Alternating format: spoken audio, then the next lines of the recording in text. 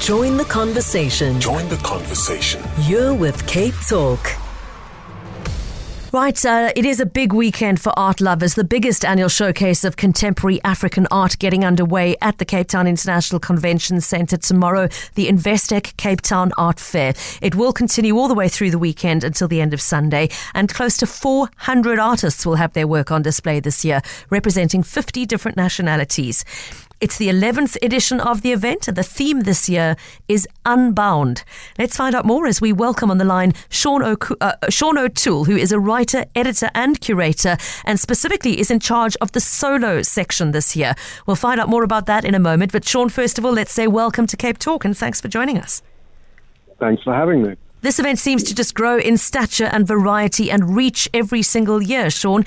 Is it fair to say it's become one of the most sought after, if not the most sought after opportunity on the continent to engage with contemporary art and its makers? Yeah, it's certainly the biggest. I've been to a couple and definitely has the biggest footprint, and it seems to be attracting a lot of international visitors. Which is great, obviously, for Cape Town, because they have to stay and eat and shop in our city while they've come to look at the art, of course, but equally fantastic for local art fans because of the variety on offer. Sean, I mean, it's not just art as in painting and sculpture. It extends into fashion, into ceramics, into photography and so much more. For somebody who's never been before, can you just sketch for us what they should expect from a visit to the fair? I suppose the first rule, put walking shoes on. There's a lot to see. I guess, what are you going to see? There's going to be a lot of challenging art. There's textiles that sort of grip the art world globally.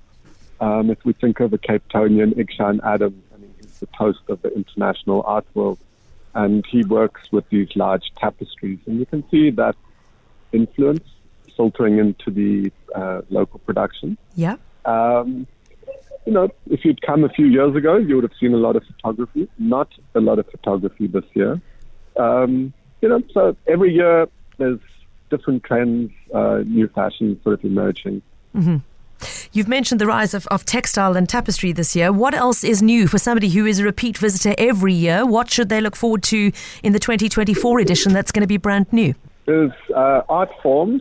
There's a booth, and they're showcasing what they call clay artists, which I suppose is trying to sort of distinguish it from the domestic potter, everyone's aunt who has a wheel and grabs clay. And there's some really fascinating work on there from someone like Catherine Glenday, whose work is internationally known and celebrated, to an artist like Linda Blichner, who digs up her own clay, and it's very much, you see the work that the physical clay is exhibited there. She also has some paintings that are made from clay. You know, for someone who's expecting just pretty pictures, these are very challenging and also very refined works. Okay. Sean, I mentioned in the introduction that... It doesn't sound like I convinced you, though. No, so you absolutely did. I'm fascinated by the idea that the raw material of the clay is going to be visible, as well as the work she makes from it. I was just going to move into your specific section. As I mentioned at the start, you're curating solo at the Investec Cape Town Art Fair. Tell us a little bit more about that, please. There's 9 booths, and so 9 artists, each giving a solo presentation. I suppose the easiest way to kind of describe it is when one goes to an art fair, it's a kind of a mass date, speed dating. And, one work doesn't always give you a sense of what an artist is doing, what they're thinking, where their thoughts are. Fair enough. So the solo gives you a little bit more of a engaged and enriched encounter with one artist. So, for instance, there's a Iranian artist who's living in Cape Town, Kamya Binistereg, who shows with Southern Guild, and you'll see both his work that he's made with glue, that he's peeled sort of traces off walls, as well as work that is influenced by the calligraphic tradition of like Farsi or Iranian, but across the Middle East. And that's just one artist. There's Nomtunzi Mashalaba, who's showing both what she calls bad knitting, and as well as paintings, acrylic paintings made on paper. So, that's what a solo gives you, is this chance to see within an artist their own body of work, different directions that they're exploring. Right. Sean, our listener Tracy asking on email, is the art only to look at, or are pieces available to buy at this fair as well? Yeah, thanks for that. You pointed out an error. Come with walking shoes and a wallet. Aha. It's a commercial art fair. Of course, everything is for sale. And that is an important thing, I suppose, for someone that's listening. If you're aware of, say, the longer history of attempts to kind of generate interest in the wider public in art making, there were competitions. There was the Cape Town Triennale in the 90s. Those events were never selling events. And strangely, the durability of the fair is because it's a commercial activity. It draws the public. You can come look. You don't have to buy. That's not the rule of entrance.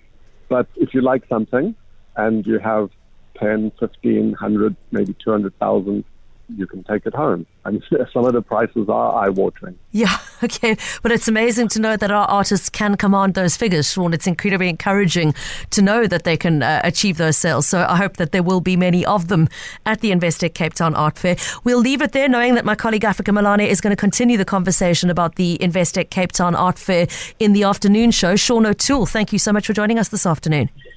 Thanks for the opportunity. Sean is curating the solo section that he's just been describing to you. There is a lot more to be enjoyed and explored at this year's fair. So please get your tickets on web tickets. You can buy a one-day pass from 150 Rand upwards, and a weekend pass starts at 370 Rand. What you buy and what you pay depends on which aspects you want to experience. It is, as I said, 400 plus artists taking part. It's a multifaceted event. So you can check out the details on web tickets to book either a day pass or a full festival pass. A reminder that it starts tomorrow and runs throughout the weekend, ending on Sunday the 18th of Feb.